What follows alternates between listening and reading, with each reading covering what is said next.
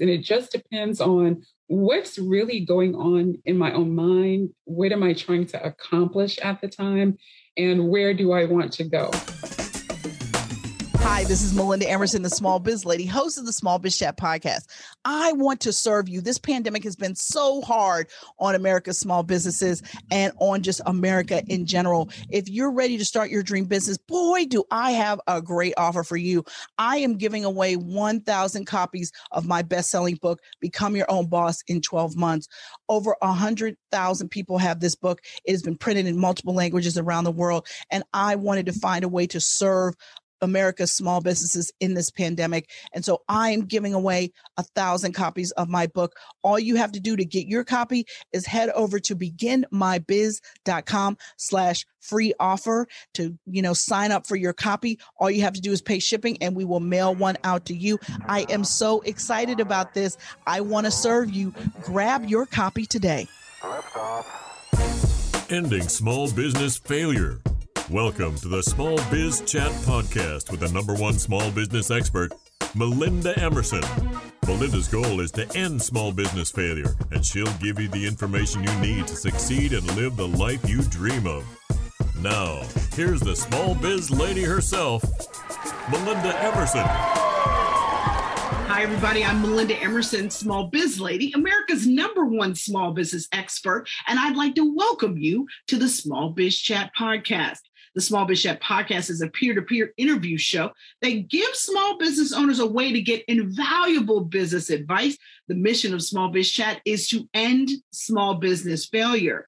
The goal of the Small Biz Chat podcast is to give our small business audience the opportunity to hear sage advice from multiple angles so that you can take your business to the next level. All right, it is time for me to introduce my guest. Her name is Sheila Brown, and she's going to talk to all of us how we can achieve optimal physical health.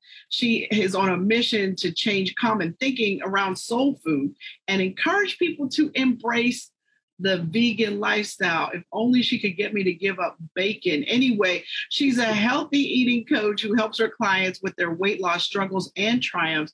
And she confronted her own issues with food and spirituality that forced her to address anxiety and issues she had in her own life. She speaks with women and helps them to identify and address their own anxieties and issues connected with food and their bodies. And she's also the author of Something Raw, Sometimes Cooked, Always Divinely Prepared, 21 Vegan Dishes to Inspire Daughters of the Most High to Eat Healthy.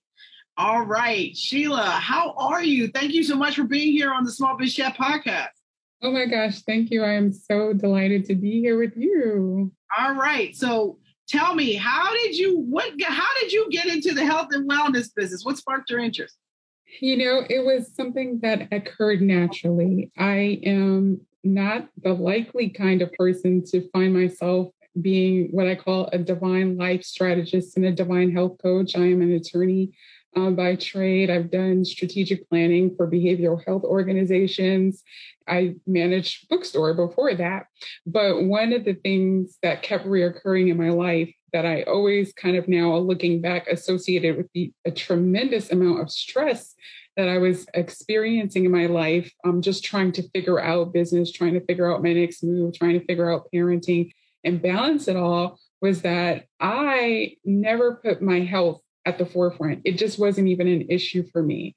I had no cognitive relationship between myself and the food that I was eating. Everything was just go, go, go, go, go. And food, weight, those were things that were on the back burner for me. And I think the younger I was, it was okay to get away with it.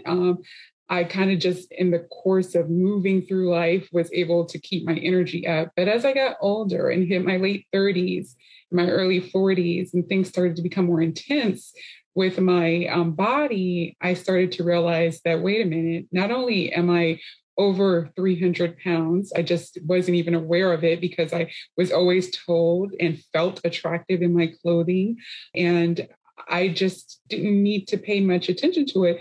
But I was also feeling symptoms that no longer could be ignored. I felt like I was having heart palpitations. I was having these symptoms like a nagging pain shoulder. And cumulatively, they were becoming so problematic for me that I just couldn't ignore it anymore.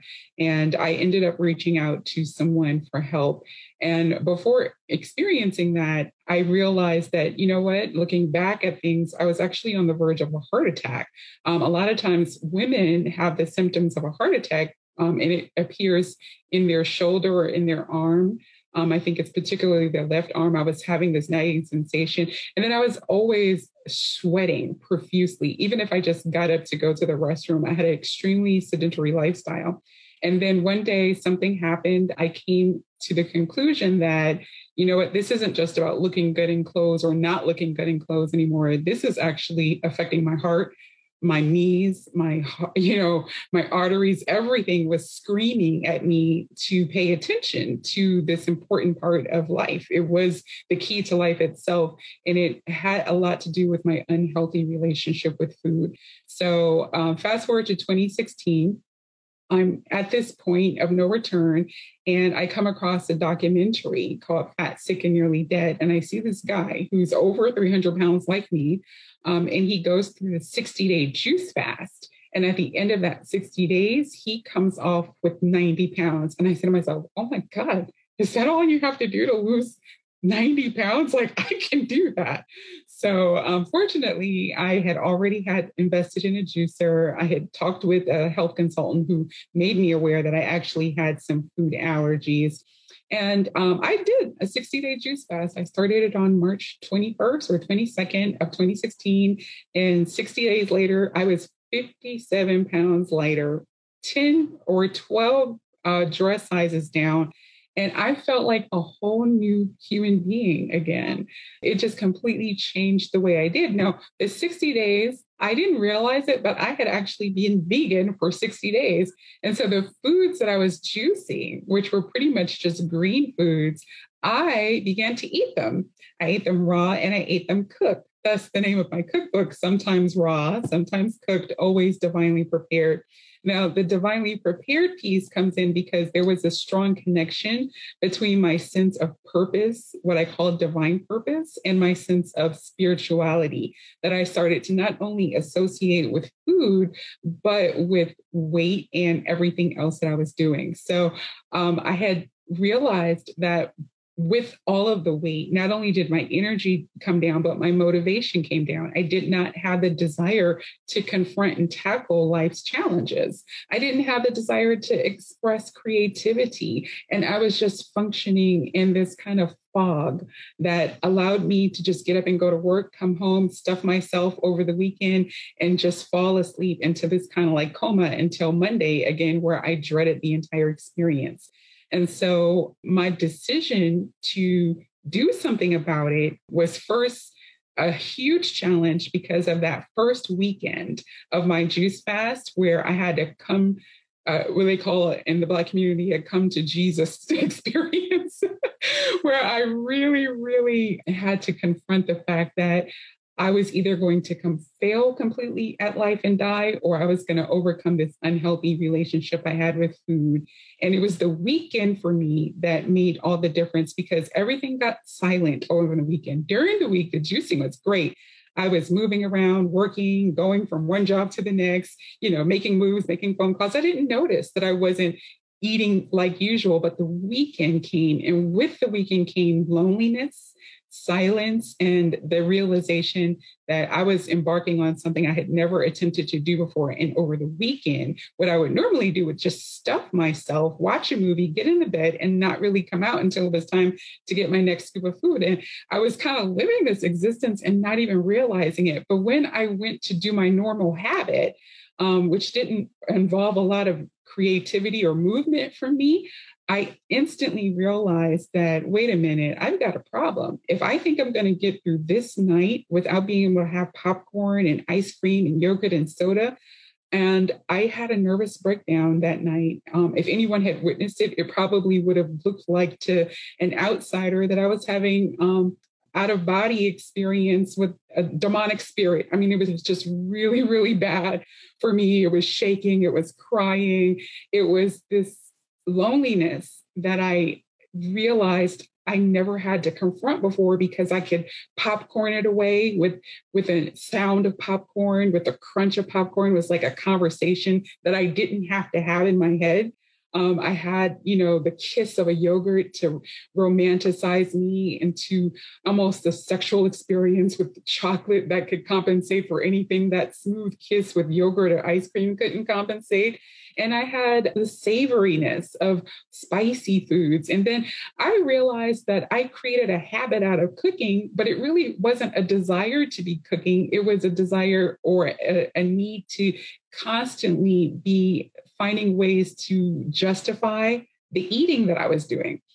And so when I did that weekend through the juice fast, the only thing that allowed me to succeed was me drawing on my strategic planning experiencing and being able to visualize myself achieving the outcome, right? Which is something that I used to do with my clients, and realizing that, wait, Sheila, remember that 90 pounds? That's on the other side of this, and just talking myself through that. But it was like, how you have that sense that there's a demon on one side and a God on the other side. It was a pool, and I was in a fight for my life. And out of it, I realized I'm not the only one going through this. I'm not the only one dealing with loneliness at a spiritual, mental, financial, economic, political, and social levels. And so I began to find other women who were situated much like me, which was a lot of women that I found from the African-American experience. But women from a wide range of experiences were going through something similar. And so out of those things, I started paying attention and collecting data about my own experiencing, codifying it, and analyzing those experiences. And then I actually created a course about how to overcome emotional eating and how to switch to a vegan diet and how to, incorporate more vegetables and fruit in your diet, even if being vegan isn't the desired outcome that you have. So it was really drawing on my own personal experiences with spirituality, with strategic planning, and with my desire to live beyond where I was and do better. And out of it, there came that sense of divine purpose. Like, wait a minute, now that I've got all this energy, I've got to do something with it again. And, my first book came out of it, Divinity Soup, which is where I wanted to incorporate a more soulful experience with my food. It was okay initially to just, steam some vegetables and juice. But then there was my grandma's soul food, kitchen experience that I was missing out on.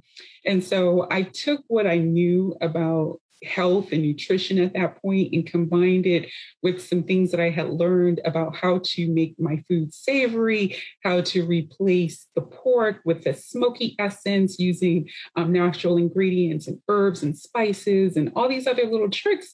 And so I took all of those things that I learned, combine them into my first free ebook, which I call Divinity Soup, and ancestor-inspired recipes starring collard greens, which is a staple in the Black community, collard greens.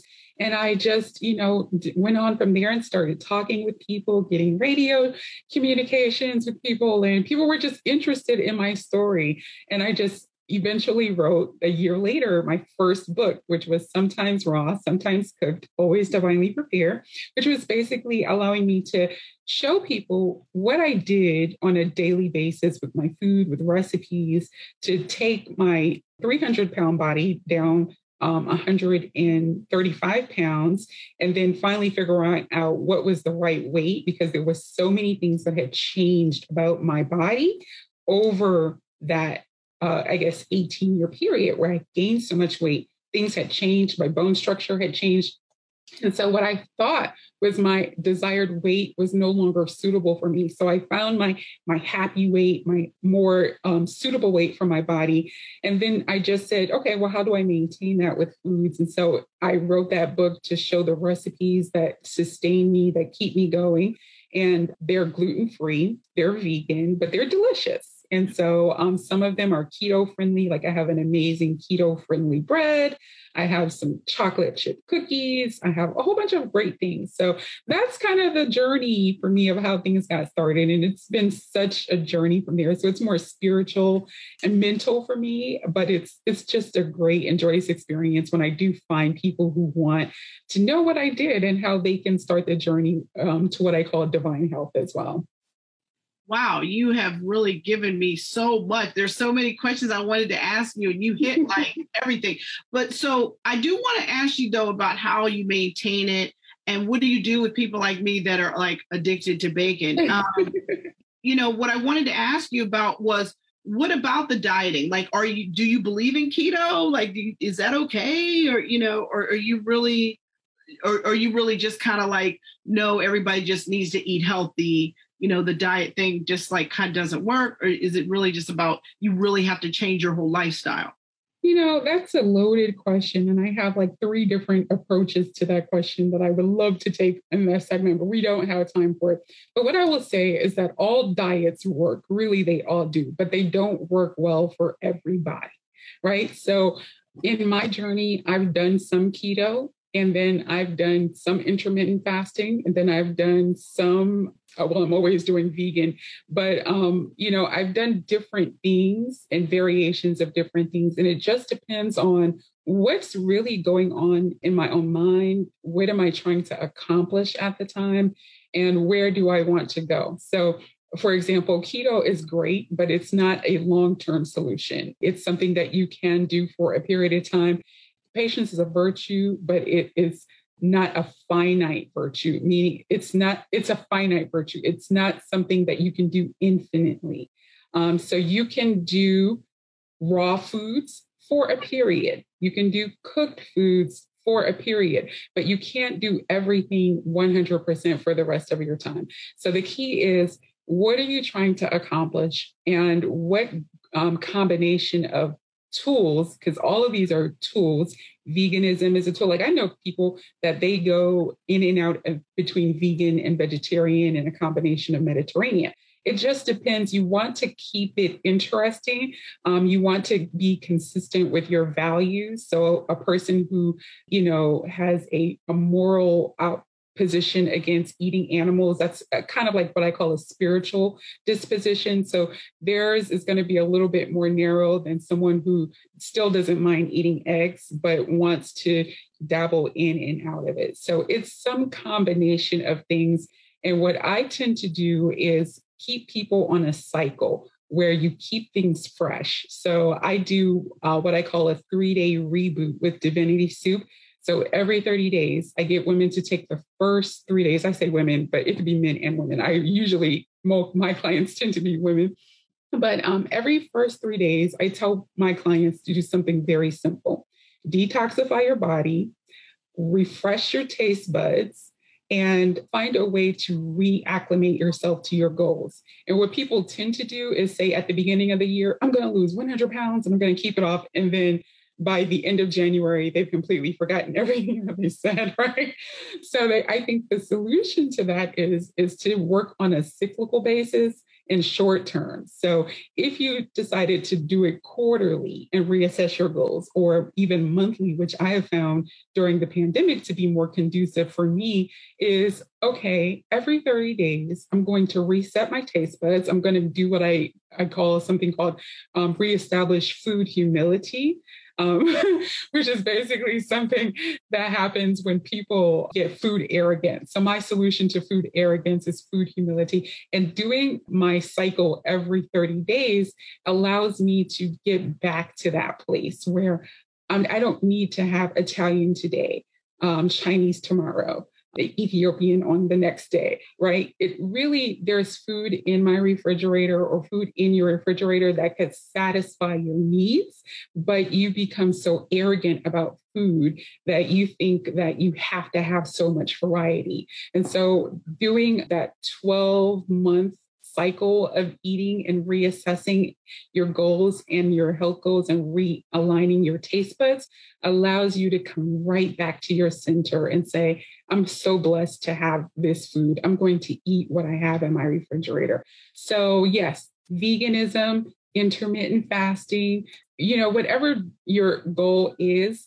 there's some ways that you can work around it as long as they're realistic, they're short term, and you have a way of assessing the success of it. And that's really just about collecting data. And I think doing that every 30 days is a great way to do it. So I'm not opposed to diets, but I think I like to call it a lifestyle assessment as opposed to a diet. I just think the term diet is kind of a negative connotation. If you think about what it is you're trying to accomplish with food, with your body, and how does that align with you fulfilling your purpose in life, then everything else seems to fall in line. And that's more of a lifestyle than it is a diet. All right. How can people get in touch with you if they want to get more information about your vegan transformation? My website is SheilaBrownSpeaks.com. I am on Instagram and Facebook, but I lean more heavily towards Instagram. So that's the quickest way to reach me. And my handle is at Sheila Brown Speaks. And that's SHEILA Brown Speaks. Awesome. Awesome. Well, thank you so much. You've given me so much information. My head is spinning about this, but I want to read your book and learn even more about this, because all of us busy business owners can do better with our food. I'm pretty sure all of us can do more. All right, Sheila, what's your favorite podcast? Well, I love your podcast. And aside from yours, I love Uriel's podcast. She is a great show for spiritual entrepreneurs. Awesome. Awesome. I've heard of her podcast too. I like her podcast. Sheila, what's your favorite app? I'll say Calendly to help you schedule your appointments and things like that. It's pretty cool. It's a good one. It's a good one. What is your favorite old school marketing tip? I don't know how popular it is, but I guess it's kind of like do what you can and allow the chips to fall where they may. Okay. I don't know who's responsible for saying that.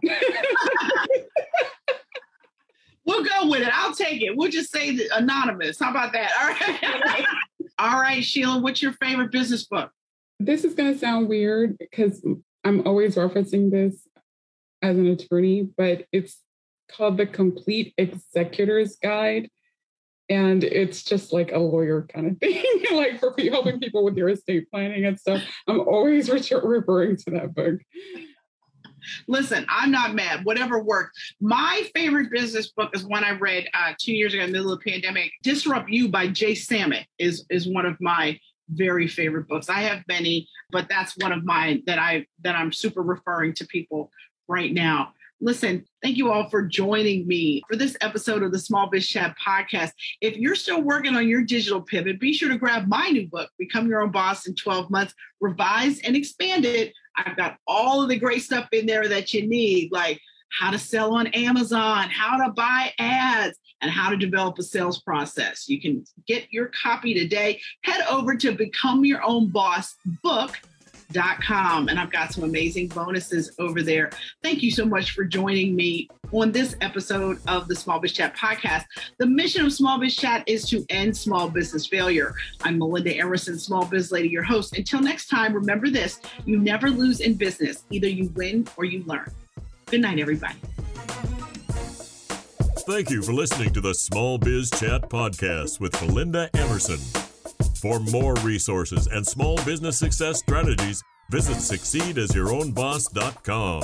Subscribe to this podcast wherever you listen to podcasts and join us next Wednesday.